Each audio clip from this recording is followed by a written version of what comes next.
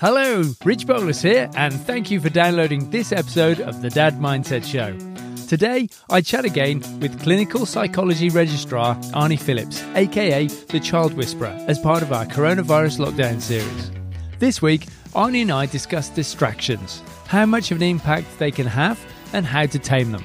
Again, I need to stress that the content of this podcast doesn't constitute, nor should it be considered, specific psychological advice for you or your child. As with all medical, physical and mental health queries you may have, the best place to start is with your family GP or your child's paediatrician. That being said, I hope you enjoy this chat with Arnie.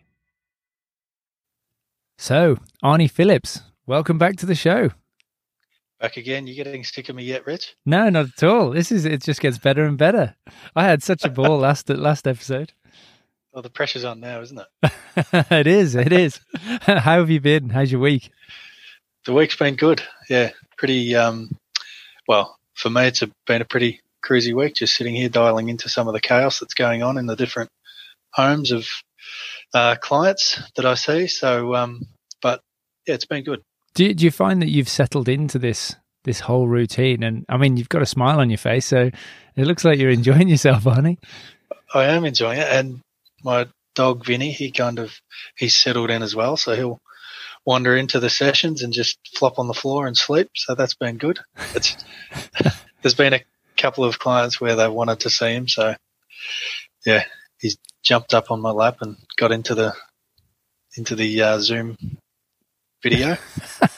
Okay. So, yeah, I think he's on the way to being a virtual therapy dog anyway.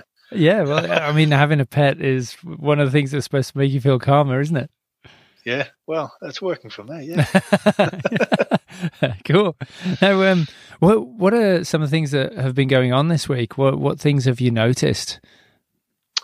There's been, I guess, a mix of positive and negative. So we'll start with the negative first, has been just some complete chaos. Some days where parents have just thrown in the towel at 9:05 in the morning because the wheels have fallen off the wagon way too soon.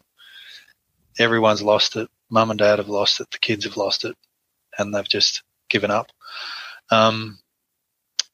But fortunately, I guess the positive side of that is that they've been able to work out what it was that went wrong. So there's been a couple of families actually where school didn't happen on one of the days, either last week or this week, just because they tried and it just wasn't happening. So, what was that like? They couldn't log in or something, or? Probably. I think technical issues were probably some of the maybe the straws that broke the camel's back. Right. But it was technical issues. It was relationship issues. So, sitting at a desk next to your brother who drives you insane, and for some reason he wants to swing his leg so it hits my leg. So yeah, and he knows he drives you insane, or at least knows what to do to drive you insane. That's the beauty of being a sibling, is that you just know all the buttons to push. That's right. Yep. Yeah. Well, my brother certainly did with me. So yeah, there's that. There's also just the inter-sibling rivalry. Yeah. If you like, where, some kids are expecting an equal amount of attention from mum or dad in helping to get school set up, whereas that's not necessarily practical or necessary. So just a matter of, having a family meeting or a homeschool meeting at the end of the day to say what worked and what didn't, and what can we change for tomorrow to make it a bit more successful. I think that's been one of the good things as well. So there's that communication between all family members about, here's a situation, it went pear-shaped. We're going to be entering a very similar situation tomorrow. How can we set it up for success tomorrow? Yeah. Rather than just writing it off as a bad day and hoping that things happen much better tomorrow. I think that's been probably one of the positives. Another one of the positives that families are kind of mentioning are the relationships are improving. So the relationships between parents and children and between siblings, they're getting on a lot better in a lot of cases, which has been really good. They'll kind of play together. Like camaraderie through shared suffering. Yeah, yeah, exactly. Yeah. Well, maybe the kids, they've got a common enemy now. It's that teacher. yeah. They can all point the finger in the same direction. Yeah, exactly. So, I think that's been one of the positives as well. Yeah. That improved relationships between family members. Yeah, I mean, I've definitely found in the conversations I've had this week that whilst there's a lot of the jokes flying around, about how hard it is and stuff, there's the underlying appreciation that this is a huge opportunity when it comes to spending time with your family. And if we can embrace it, it's golden. And, those moments when you actually do look up and look around and think, yeah, this is great. I wouldn't normally have seen that. It's pretty special. There's been a countless moments over the last couple of weeks where I've looked up, especially seen with Will, because he's much younger. He's still at that age where he's just moving out of being a toddler into a young boy. And so it's like, capture those moments, because he's going to turn into a little man soon. And moments I wouldn't have seen if he'd have been at school and I was at work. Yeah, true. Yep. Yes. So getting back to some of the things then, obviously you've got a bunch of, success stories that have come out of that. Is there any things you can advise then? I mean, the family meeting, have you actually had other clients or helped clients work through a family meeting, or do you have any suggestions on how to go about that? Because that sounds like that was quite a pivotal thing in achieving a much better outcome. Yeah, I think it was, and I think it depends on the family and how normal the idea of a family meeting is. If you're the sort of family that does get together and does talk about things and you're open and honest and you're happy to take some criticism, constructive abuse. Constructive abuse. Let's go with that. Yeah. If you're happy to take that on and you're used to taking that on, then by all means, just sitting around the dinner table and having a chat. Yeah. About, you did this and that really annoyed me. Yeah. Or I don't know why you're doing this. Why are you doing that? Those sorts of conversations. So that can work. Another approach could be to just sit down and maybe have a facilitated conversation where someone's in charge. You have a talking stick where, you pass it around. If you want to talk about what's annoying you, then you have to be holding this stick like the conch shell in Lord of the Flies. Yeah.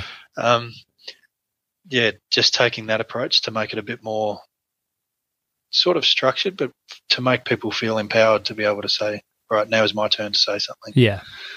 And I won't get talked over. Yeah, exactly. Another one that we mentioned in a previous episode was the stop, start, keep. Yeah. It can be useful to kind of bring that into these family conversations as well. So, it may just be a matter of picking one thing for each of those categories to say, Dad, if you could stop doing this when you come in and check on me every half hour, just stop checking on me. Or if you're going to check on me, then maybe start bringing in a juice or a piece of fruit or a snack for me. Be useful. Do it as well. Yeah. And then keep giving us an amazing lunch. Yeah.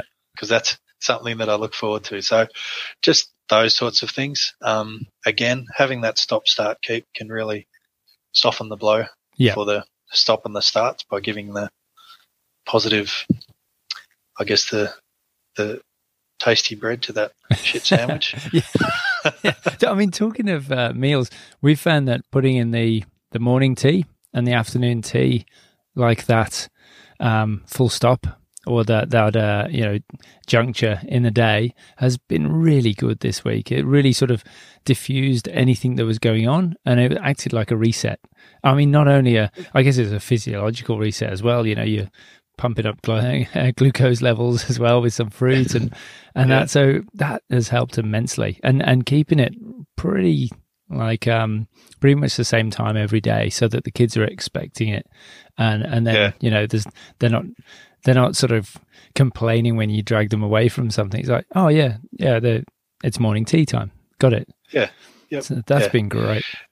And it's picking up on that Pomodoro technique that you mentioned a few episodes back, of not necessarily sticking to that time frame of the Pomodoro timer, but just kind of saying that this next session, it's only going to last from 9:30 until 10.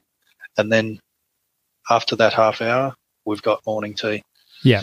And then, morning tea is that quick reset, gives you a chance if things started off a bit sketchy in the morning session, then it gives, parents and students, children, that chance to kind of reset and work out, all right, that's not working. If we keep going like that today, then things aren't going to be good at the end of the day. We may not have the whole team here tomorrow.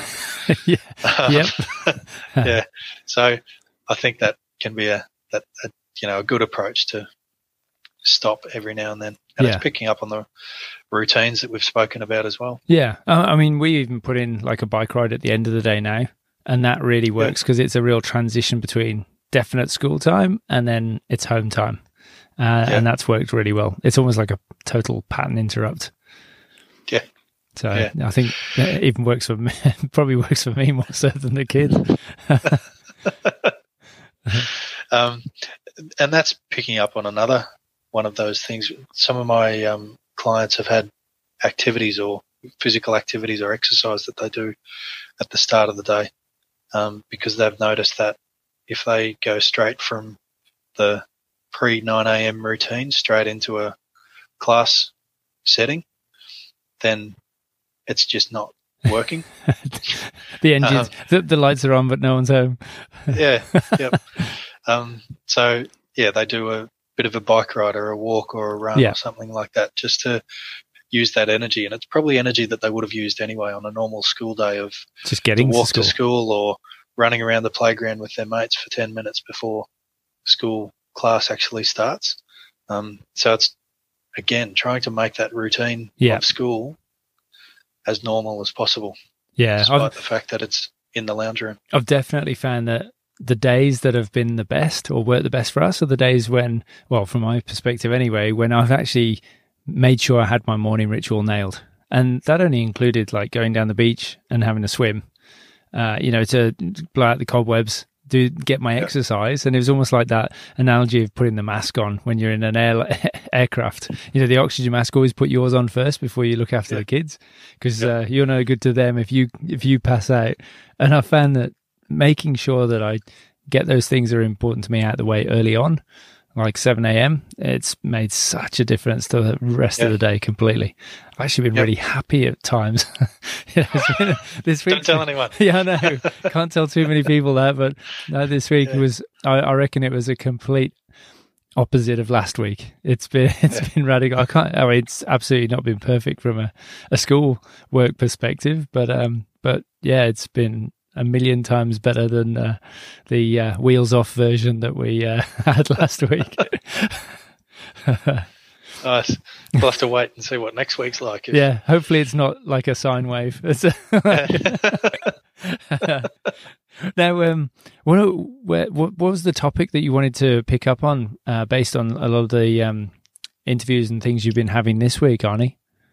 I think distractions is one of the big things that I've been dealing with this week. So whilst there has been some success in getting children to sit down, do their work, there's still a lot of distractions. So there's been that's probably been the main topic for sessions this week, for most sessions this week. Yeah. I mean, would that be like mental distractions or physical distractions or everything, all of the above? Everything. Yeah. Yep. All of the above, really. So I guess the physical distractions, that they're the biggest ones that we can deal with. Yeah, I was going to say, but arguably the ones that are easiest to solve. Yeah, that's right. In a lot of cases it is. It's, so the approach that I've been taking has been to work through the senses. That's been, a structured approach where kids can kind of think about, from a sight perspective, what are the things that are in my vision that stop me from wanting to do the work that I'm meant to be doing now. Yeah. So that's been helpful to just,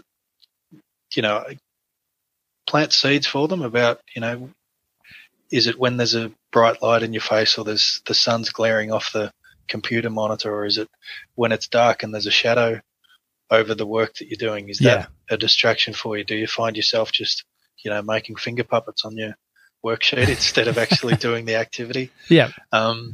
If there's a more in the site, it's about, is there a TV playing in the background or something like that you can see? Are there people playing or exercising? Yeah, because movement in your line of sight is probably one of the worst things, isn't it? Because that's why TVs are so distracting, because we're hardwired to like pour all our attention into something that's just moved. And so yeah, exactly. Yeah. And I've had a couple of clients who have said, if I'm out studying in the dining area, just sitting at the kitchen table, doing my work, and Dad just walks along in the background, that's not a problem. But if Dad's standing there painting a wall, then that'll be a distraction for me. So, that's probably that ability to ignore things for a finite amount of time, and then after that, ignore things that are normal, that you expect. But if it's out of the normal, then it's definitely going to attract your attention. No, I mean, so and that goes for clutter and stuff as well, doesn't it? I mean, things that, if you see in, I guess personal case, it'd be if I see the basket full of washing, it's like, oh yeah, I should move that. And then I found myself actually, now that when I go through the house, if I notice something, I just pick it up and do it straight away, like for moving it, because I know that if I notice it again next time round, I'll just keep noticing it and it'll just bug the hell out of me. So I've just got to clear the decks, so to speak, and it just frees up, I guess, a lot of the attention. Yeah, absolutely. And for kids, that's been toys. So for a lot of them, they're working in their room. Mum and Dad have gone out and bought a desk for them to sit in their room, so they've got their dedicated place. But over the past couple of weeks, they've added things to that to make their desk enjoyable, which is great, because you want it to be an environment that you like to go to, but you don't want to have too many distractions on there. Like, at this desk here, I've got a moose head, I've got Buzz Lightyear and Woody sitting up on the shelf.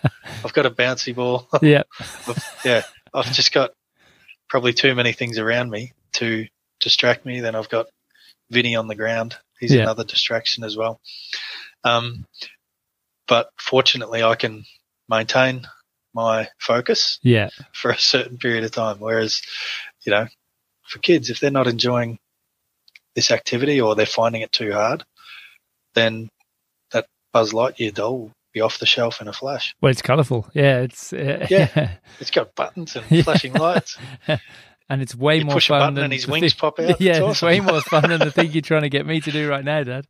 Yeah, exactly. Yeah. Well, it was quite interesting today because I was sat at the kitchen table trying to bang out an email, and it was just one of those times when something had come in timely, so I thought, I'll get onto it now. And there was just conversations all around me that normally I would ignore, but I just couldn't focus. Yeah. And I had to go hide away. And it was like, okay, I'm going to go lock myself away because I cannot actually think to get this done. And it's taking way longer than it should. And and that's me. I'm quite aware of those things. Whereas, I mean, how can I expect the kids to actually be that self-aware when it comes to their attention right now? That's right. Kids are just thinking, if kids were in that situation, they'd just be thinking, well, this email's taking 2 hours. This email's boring. 2 hours? Yeah. That's right. What time's lunch?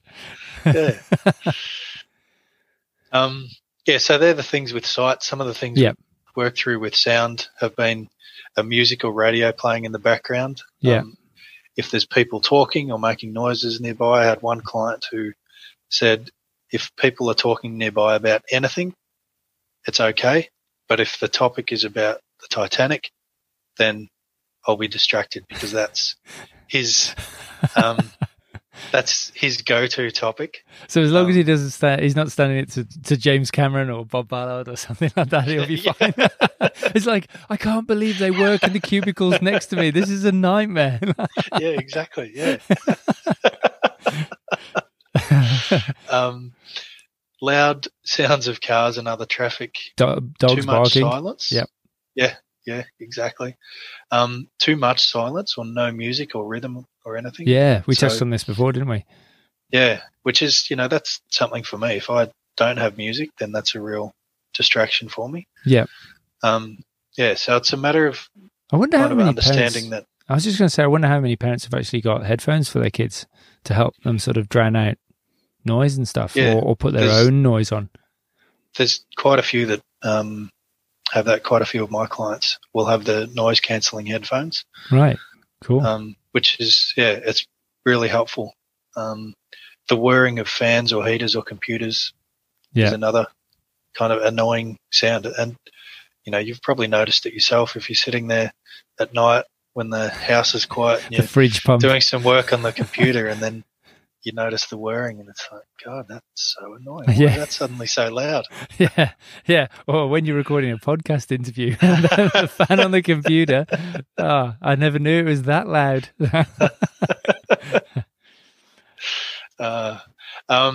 Some of the others in terms of touch.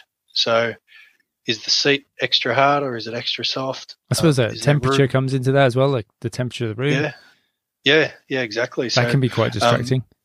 Absolutely. Yeah, if I'm, too hot or too cold, then there's no way I'll be paying attention to anything. If there's a breeze or if there's a fan, is that something you enjoy or is it something you don't enjoy? Yeah. You don't like that fresh breeze on your face. From a smell perspective, the smell of food cooking, is that a awesome. Massive distraction? That it's a great smell, but find yourself getting to 4 or 5 o'clock at the end of a work day, and then there's these smells of a beautiful curry coming from the kitchen, and game over. Pack up early. Well done, Arnie. You get to go home early. Scented candles or perfumes or air fresheners, those types of things, they may be something that, mum and dad think, I'm going to put a scented candle in that lounge room so the kids have got a nice calming smell to study to. And the kids just think that rosemary and patchouli is not pleasant. Is not optimal. It's interesting though, because I can't, the way you're going through this list, Arnie, it's bringing to the fore just how many influences there can be and how many distractions there can be, and how we can possibly expect 3 people sat around the same kitchen table to be comfortable all at the same time. You're asking for a lot. You might you probably get 1 out of 3, but the 2 out of 3 would be an anomaly, I think. Oh, absolutely. Yeah. And when you're taking all those factors into account, then it's how can you find the perfect study environment for everyone? Yeah. Someone wants the light on, someone wants the light a bit dimmer, someone wants fresh air, wants a breeze coming through, someone wants it cold, someone wants music, other people want silence. When you said that, it just reminds me of back in the day when I did architectural engineering. There's this great story of a building manager that actually they had a problem in this office multiplex where so many of the clients in this office space were disgruntled with the air conditioning, and so they get up and adjust the aircon. And of course, like 50 people in an office, there's 50 different opinions of what the best setting is, and so the machinery would be adjusted like every 5 minutes. And an aircon in big buildings like that just isn't designed to be adjusted 100 times a day, and it's ineffective. So it just never has time to catch up. And so what the building manager did was actually leave the panel with power going to it, but just disconnected it from all the plant. And so the actual controls didn't do anything, but they let the person who adjusted it feel like they had agency and input over their own environment. And so everyone was happy, but nothing actually changed. Yeah. So. Very clever. Perception is everything. How many times that's happened to me? Yeah. But okay, so I mean, we've gone through sight, sound, obviously music, and smell. I mean, any others you can think of there, Arnie, that would be? Well, yeah. Then there's taste as well. So, and taste, I kind of move in there. If you're feeling hungry or if you're feeling thirsty, does it help you to have a snack sitting there next to you, or does it help you to have your allocated snacks in the fridge? So when you go to the fridge, you spend 30 seconds grabbing a snack rather than spending 5 or 10 minutes in the kitchen thinking, what can I have to eat? Yeah. Or hassling mum, and mum's working with your sister and you've got to wait for her, or dad's off on a swim in the morning. He's left us. So I've got to wait for him to get back. Yeah, no, it's good. I mean, would you suggest people actually put that in place? Like the plan for the day is that's the go-to snack? Because then you diffuse that all, what can we eat or whatever. I mean, I've found that there's having a particular snack that I can always go to. Like I do carrots and peanut butter. It's just amazing for me. It's got high fat content, bit of fiber as well, and it just makes me feel full. But and doesn't have lots of sugar that gives me that spike. But I think having that as my go-to is awesome because I don't even have to think when I go to the snack cupboard. Whereas I saw Annie today, she was just gazing into the fridge, and then she was gazing into the cupboard, and and then she went back to the fridge, and I was like, here we go. So you need to get one of those signs, please make selection before opening fridge door. Yeah. That's right. Stick that on the domestic fridge. Or put it on the whiteboard, like we're going to have snacks, and the snacks, sanctioned snacks. Is that too much, Arnie? No, that's fine. No. And you chain them to the desk as well. Naturally.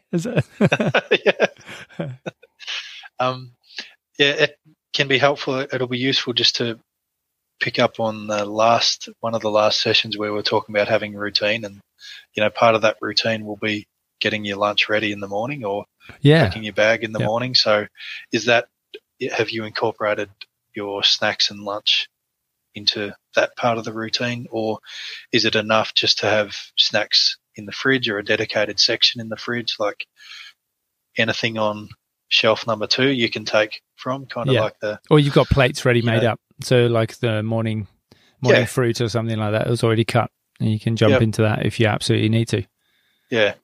So from a routine perspective, then that's worth having. From a distractions perspective, if snacks aren't a distraction for you, if you don't find yourself sitting there kind of 5 minutes into a 20-minute task thinking, I wonder what I could eat now. And maybe you don't need to deal with those snacks. Because that's the next step. So once I've worked through with the kids to identify what it is that's a distraction for them, then we'll work through and come up with, 1 or 2 solutions for each of the distractions that we've identified. So, if feeling hungry or feeling thirsty is a distraction, then have a snack with you or eat before the home class starts, or have your water bottle there ready. Then that'll be one of the solutions that we put in place. But, as I said, if they don't get distracted by not having a snack, then you don't necessarily need the solution or the strategy to fix it. Yeah, I mean, I know we talked about this before, but I'll often jump into a snack as to actually look for a distraction sometimes. You've got to get onto that thing now. Yeah. Oh, I wonder if there's anything in the fridge. That kind of, okay. And, it's kind of interesting being making yourself aware of that sort of stuff as well. Okay, do I actually need this third coffee? Don't think so. But let's have it just in case. Yeah, that's right. Let's just make sure. Yep. Didn't need that. Yep. Especially at 9:30 in the morning and Yeah. 5 coffees in. Oh, So well, maybe you should ease off, Arnie. one of my colleagues bought a coffee machine, and it's an amazing coffee machine. He's loving it, but he does say the danger of having a nice coffee machine at home, especially when it's brand new and all sparkly, is that you tend to knock it out the ballpark before 10 a.m. and so spend the rest of the day buzzing. Yeah, suddenly developed the symptoms of anxiety. Yeah. Will you stop kicking me under the table? I can't stop twitching my leg. Cool. So, I mean, any other steps on from that then, Arnie? So you've identified your distractions, put a bit of a plan in place. Are there any sort of plan Bs if it's not sort of working, reviews, that sort of thing? Yeah. So just being able to say, yeah, there is a distraction. I've got all the solutions in place and I'm still getting distracted. And obviously you don't want to make a habit of this, but just being comfortable, and this is something that a lot of parents have done, felt guilty for, but then been reassured once I've let them know that probably every family I've spoken to in the past couple of weeks has done this. And that's just throwing in the towel and saying, school's done. We're not going to try it anymore today. Yeah. I think that's been probably one of the more positive things. Do you think that's actually it's almost like a safety valve as well? Like you hit that button and it would release all the pressure. Yeah. Yeah, absolutely. It's easy for me to say when I don't have kids here who I'm trying to teach or put through the homeschooling at the same time as doing my day job. So, I've kind of got it easy in that respect, but I think it would be it'd be a pretty significant release of pressure if everyone in the household has just lost it. Things aren't going well. People are being distracted. People are being distractions to other people. Everyone's pushing everyone's buttons. The homeschool's not working. Working from home's not working for mum and dad. And we're only 5 minutes into the day. Then just back out while everyone's still alive and try it again tomorrow. And reconvene tonight and work out what went wrong. And that's what I was going to say. You have that sort of family meeting, try and piece together what you're going to do to make it work the next day, because you wouldn't want to make a habit of it, like you say.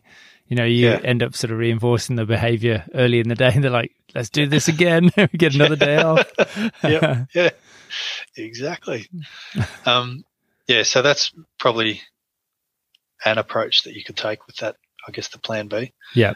There are behavioral techniques that you can take in terms of reward charts or turn taking, those types of things that you can work on with children. So from a turn taking perspective, it could be, it's mum's turn or dad's turn to work with child A first. Yeah. And then when I'm finished here, then we'll work on something with child B, and just alternating that. Picking up on one of the things we spoke about in a previous session of coming up with different activity types to work on through the day. Yeah. That can be useful to just understand that I work best when I've done a physical activity at the start of the day, and then I do a brain activity, and then I do a creative activity. So that's, if that's the routine that works for me, then that's what I'll be doing. Accepting the fact that you may not be following the timetable that the school has set out, but at least you get to the end of the day and you've ticked all the boxes. I'm sure the school would be happy with that rather than a corpse at the end of the day. Well, you'd hope they would. Yeah. It's a weird kind of school if they're not. When you think, though, if we can get through this in a meaningful way. What do you mean if?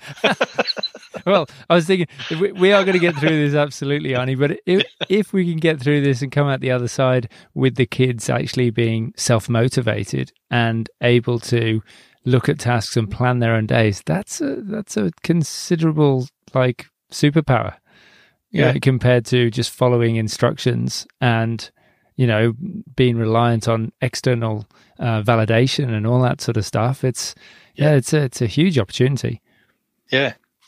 It's almost like, kids becoming self-aware. It's kind of like Terminator 2, isn't it? Maybe this is the judgment day that they predicted Yeah. Kids will realise that they're fully autonomous and they can choose their own destiny. Well, that's right. I mean, what's the sort of average age when children actually become aware? Is it like 4 or something when they actually realise, oh, hang on a minute, I'm actually not part of my parents? There's... Yeah. And then it takes probably another 20 years to realise, oh, I'm not under my parents' control, but Jesus, I'm the one who's in control. Oh, shit. Yeah. And then you spend another 20 years thinking, this who is am what I? I signed up for. Yeah, that's... Yeah, I'm only going through it now, this whole thing of like trying to figure out who the hell I am. It's only taken me 40-odd years. Yeah. Yep. But maybe it takes either 40 years of life or a pandemic to kickstart. Just kickstart, yeah. Now, we discussed earlier, Arnie, about some ways of that you've talked to clients about making homeschool fun and some of the things that have really come out of that. So, what sort of insights have you picked up on there? So, I guess I like to think of that as the opposite of distraction. And making this traction. So how do we make the activity that we're meant to be doing appealing for us and engaging? And you don't just mean in a reward at the end of doing it, but actually making the activity itself appealing. So when you think of the whole school setup that most families would have, it's either, a desk or they're using the kitchen table or something like that.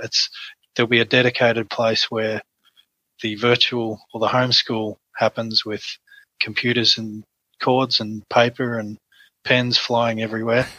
That's the spot where everyone gets to sit down and then they log in and that's their school, their connection with the school. Some of the things that I've been working on with families has been about making the homeschool fun and kind of owning the homeschool situation. So that has been one of the very simple ones is if they're not enjoying doing the school activities that the school's assigned, just get them to sit in that homeschool environment that you've set up and design a school logo for their new homeschool. Yeah.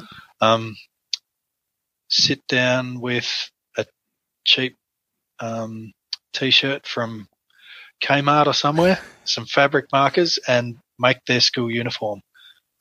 Make something that they need to wear when they're sitting down at homeschool. So, it could be the homeschool primary school that they come up with a logo for and they draw that onto a T-shirt and they wear that whenever they're attending school. Another couple of kids have found some appeal in making a silly hat for the homeschool teacher to wear. So, and then there's a different hat when mum or dad is kind of teaching different children. So that's been an area of success as well with kids just enjoying that sort of thing. Yeah. Other things have been, putting a school concert on, having a school sports day, having a school music festival or something like that. Yeah. So just replicating school as much as possible. What are some other things that happen in a school term that kids enjoy or take part in? Yeah. Is there an art show that they kind of run each term? That's interesting, yeah. You could run a gallery. It's the macro look of the whole term, isn't it? The actual things that would be part of it, building it into home life. Yeah. The swimming gala might be a bit of a challenge, but... You could just get a tanning bed, can't you? And some of the kids get sunburnt. Yeah, that's right. Check. Cool. All right. Yeah. So, I think because like the options are endless there, aren't they? It's just almost like unshackling yourself from the idea that you've got to stick to the rules and just getting creative with it, isn't it? Yeah. Because if they're finding the work difficult, which can be another distraction. If it's really hard, then they're just not going to get that traction, or they're not going to engage with the activity. So they're always going to find a Buzz Lightyear up on the shelf that's much more appealing than a difficult maths problem, or having to comprehend a paragraph for English and then write about it. If they struggle in that kind of sense, then they'll just have negativity associated with the homeschool environment. And it'll build up real quickly. Yeah, exactly. Yeah. So it's just a matter of trying to associate that physical homeschool environment with some positivity as well. Yeah.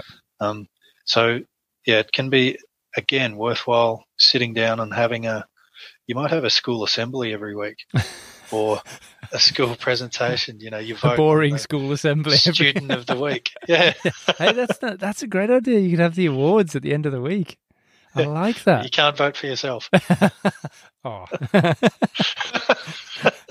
Just spoil all my fun, Arnie. And the oh, wow. Yeah.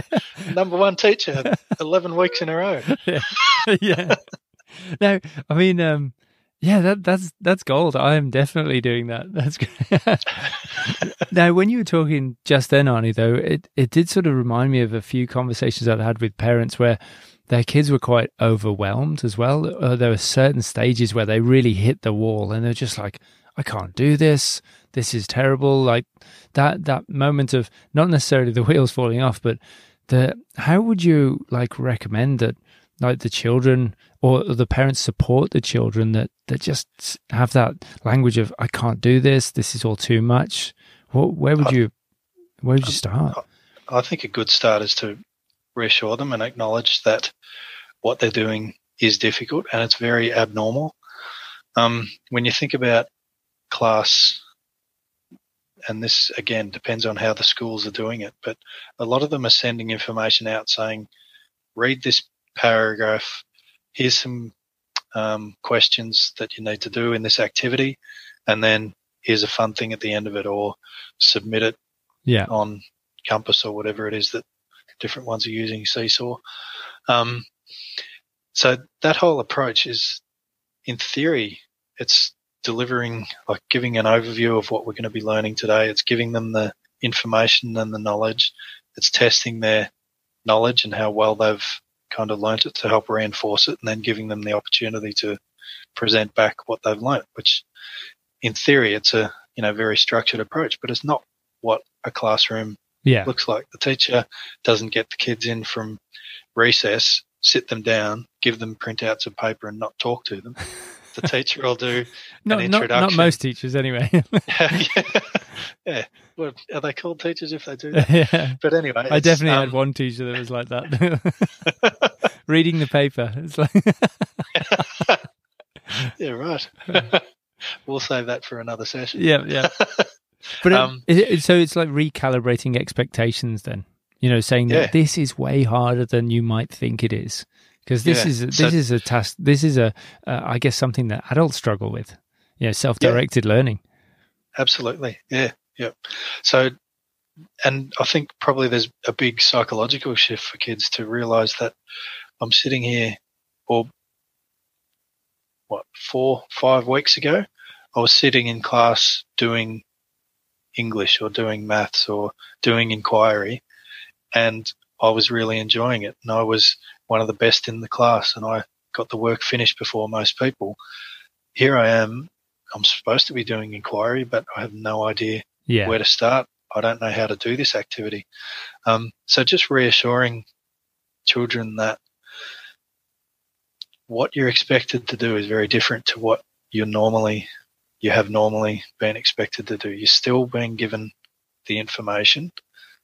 It's in a very different format. It's being printed out and you have to read through it and you have to learn what's important just from words on a page. Whereas, if the teacher even if they were reading it out, they'd emphasize it by talking a bit louder or changing the tone in their voice for bits of information that's more relevant, or they'd repeat it. So even those sorts of things will be helping the child in the classroom environment to understand what are the important points and what can I forget. if it's just words on a page, then how is a kid going to understand that? So I think that's an important thing to start off with. Another one is for them to understand that they're not alone in that struggle. Yeah. And a way to help them realize that. Don't worry, there are plenty other people just as miserable as you right now. Yeah. Exactly. That makes me feel so much better. Yeah. Oh, good. So I'm not the only one who feels like complete shit. Yeah, that's right. So that could be scheduling in a Skype session at the end of the school day or at lunchtime or something for, the kids to call one of their mates from class, and they can just talk about, oh, what do you think of that inquiry subject? Yeah, or what it's like you said before about the walk between classes would be the time when you would, sort of defizz and go, oh, that was rubbish. I didn't get any of that. And they go, oh, me neither. Yeah. Yeah. Yeah. You just have to pick who they contact, because if they're saying, oh, God, that humanities class, I've got no idea what they're doing in there. Oh, I finished that in the first 5 minutes. It's like the person that talks after they're coming out of the exam. Yeah, you never want to stand next to that person. The goody two-shoes aced everything, or says they did. What did you get for this question? I don't know. Let's go to the pub. Awesome. That's great, Arnie. So I reckon there's plenty there. I mean, there's lots that I'm going to try and put in action this week. Any final thoughts before we log off? No, I don't think so. As you say, I think there's a lot there. I think it's just a matter of identifying distractions. And again, I feel like I keep coming back to this. Just list out your distractions. Yeah. That can be very cathartic, almost empowering. Yeah. Just to say, these are the things that distract me. And understanding, you may know that there's, as we said before, 3 people sitting around the kitchen table. They've all got different distractions and different strategies to deal with those distractions, and they're not necessarily going to pair up. So working through the timetable to say, all right, child A needs complete silence when they're reading. Child B needs to be listening to something, so you're not going to get complete silence when they're doing this humanities or social science kind of subject. So let's just adjust the timetable so you're not clashing in that respect as well. So that's another advantage of writing it out. Coming up with the solutions, having something to get traction on the task that you are doing, and also having that social connection with peers. It could even be cousins, doesn't need to be other friends in the class, but just being able to connect in that sense as well. Yeah. Got it. And I suppose the one final thought from me is, because my son is actually a lot younger than the 2 girls. He's in prep, so he's able to play a lot more. And so that's not a good distraction when the girls are trying to do work. Like, why does he get to goof off and play in the garden? So, I think it's important to acknowledge that maybe certain other siblings that don't have as large a man of tasks can be sort of kept in a place out of sight from the others. Exactly. Who are snowed under with tasks up to their eyeballs. You can tell the older ones that he's out in the garden weeding at the moment. Yeah, that's right. If you want to go and join him, that's okay. A non-preferred task. Yeah, exactly. Oh, brilliant. Forced choice. Yeah, I like it, Arnie, as ever. This has been brilliant, Arnie. I think I'll have to let you go because it's getting pretty late. But really enjoyed that. Thanks for your insights, and look forward to catching up with you again soon. Yeah, definitely. Thank you. I've enjoyed it again. Thanks ever so much for listening. I hope you enjoyed that conversation with Arnie as much as I did. If you are enjoying these conversations, please give the show a rating, and even more so, please review it. I love reading reviews, and it helps others discover the podcast too. If you or your kids are particularly struggling and would like to reach out to Arnie, I'll put some links to his practice in the show notes. Another podcast which you might find helpful as well, if you haven't got onto it yet, is Maggie Dent's Parental as Anything podcast. This week, she's done a great episode with Dr. Christy Goodwin on how to manage working from home with kids. Just search Parental as Anything or Maggie Dent to check it out. That's all from me. I hope you stay safe and sane, and until next time, enjoy your caffeinated beverage.